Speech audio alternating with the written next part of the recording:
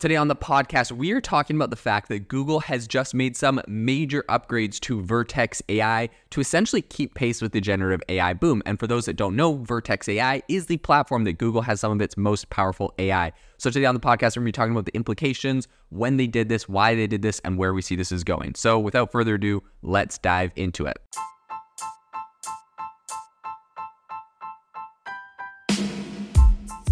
Welcome to the AI Chat Podcast. I'm your host, Jaden Schaefer.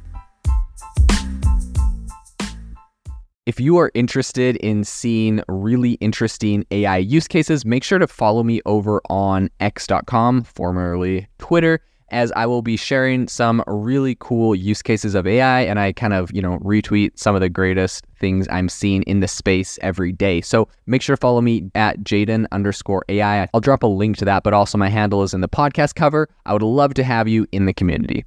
This episode is brought to you by Shopify. Forget the frustration of picking commerce platforms when you switch your business to Shopify, the global commerce platform that supercharges your selling wherever you sell. With Shopify, you'll harness the same intuitive features, trusted apps, and powerful analytics used by the world's leading brands. Sign up today for your $1 per month trial period at shopify.com/tech, all lowercase. That's shopify.com/tech. I think the first thing to talk about here is that really as the adoption of AI continues to gain traction in the business world, Google Cloud is really kind of intensifying its efforts to remain competitive. The space is evolving very rapidly. Microsoft and Amazon are diving in headfirst. And if Google Cloud wants to keep some of the gains it has made essentially compared to Amazon over the last couple of years, they're going to have to hit AI pretty hard. For those that don't know, essentially, if you looked at the cloud landscape, 5 years ago, AWS completely dominated it.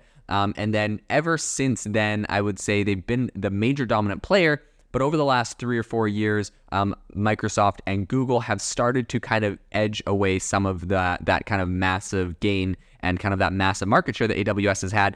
And I believe that Microsoft with Azure and Google with Cloud right now really feel like now is the time to take away a little bit of AWS's thunder, which has been a massive cash cow for Amazon, and start getting some of that revenue by integrating AI. So a recent survey actually was done by Fortune and Deloitte as well as McKinsey, and they all underscored this massive surge in AI experimentation by organizations. So over half of global CEOs are currently tinkering with AI in some form, and a third are using generative AI in at least one business function. So I think really I'm keen to kind of capitalize on this growing interest. Google used its annual Cloud Next conference, which just happened. And so we're getting a ton of different news about AI out of Google. As you know, these days when Google does a conference, everything's about AI. And they essentially have unveiled updates to Vertex AI, which is its platform designed to simplify the development, training, and deployment of machine learning models. So June Yang, who's the VP of Cloud AI and Industry Solutions at Google, emphasized the company's, quote, open ecosystem approach, which essentially aims to give customers a range of choices by incorporating third-party models from startups like Anthropic and Meta, right? This is not just, throwing an API to exclusively OpenAI on there. So Vertex AI now has improved AI models for text, image, and code generation. Google claims a 25% quality improvement in its upgraded code-generated model for major supported languages. So although specifics are lacking, they didn't really go into exactly backing up that claim, which makes it a little murky. ImGen, which is Google's image generation model, now supports style tuning, essentially letting customers create brand-aligned images using a minimal number of reference pictures. So furthermore, the platform's Palm 2 language model has broadened its language understanding, covering 38 languages in its general availability and over 100 in its preview that is now, they're letting people use. So the model's expanded 32,000 token context windows allows it to consider up to 25,000 words or around 80 pages of double-spaced text. I don't know why they were like kind of double-spaced. Okay, so 40 pages of single-spaced text, whatever.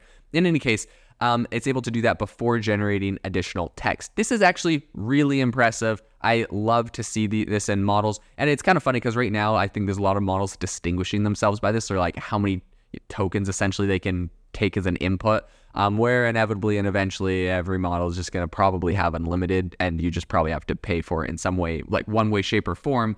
But right now, it feels like there definitely are some limits. I've talked about this on other podcasts, so I won't go into it, but it makes a big difference to be able to have, 40 pages. You give it a transcript, a book, a report, and have it go through that and give you some insight. So Nenshad, who is a product leader at Vertex AI, stated that the choice of a 32,000 token window kind of strikes a balance between new capabilities and competitive price to performance ratios, right? The problem is if the token windows are a lot bigger than that, it becomes just incredibly expensive. So it would appear at the moment we're still trying to figure out this whole balancing act thing.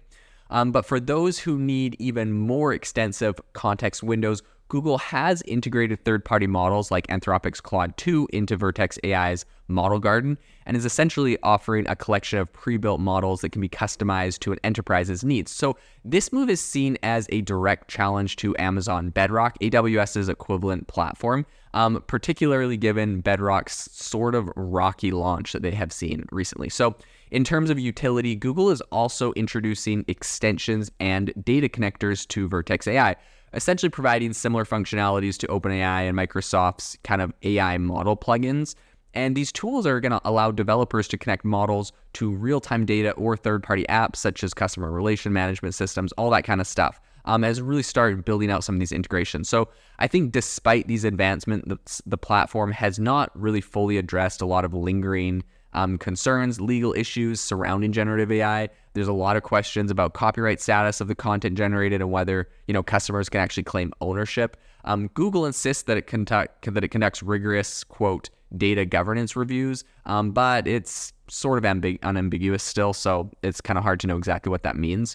I would say two other notable developments are Vertex AI Search and Vertex AI Conversation, which are designed to facilitate the development of AI-powered chatbots and search engines. So these services can be combined with model extensions and data connectors, as well as a lot of different grounding capabilities to make the AI outputs more reliable and kind of rooted in authoritative data. But even though Google has made efforts to evaluate every API call to Vertex-hosted, generative models for, quote, safety attributes, challenges definitely still remain. So generative AI models are still prone to generate, hallucinate or generate some fake information. And there are still ongoing concerns about different ideologies that are embedded into AI models that could be problematic. So as some people are putting it, while the current tools may not solve all the issues with generative models, I think they're a step in the right direction. But all in all, I think Google's update to Vertex AI reflects kind of the broader industry trend towards deeper integration of AI into various business functions. I think it's developing essentially a narrative that is pretty undoubtedly worth keeping an eye on as Google Cloud and its competitors kind of are in this big battle right now to see who is going to get the most market share in this space. So this is an area we'll continue to follow in the future.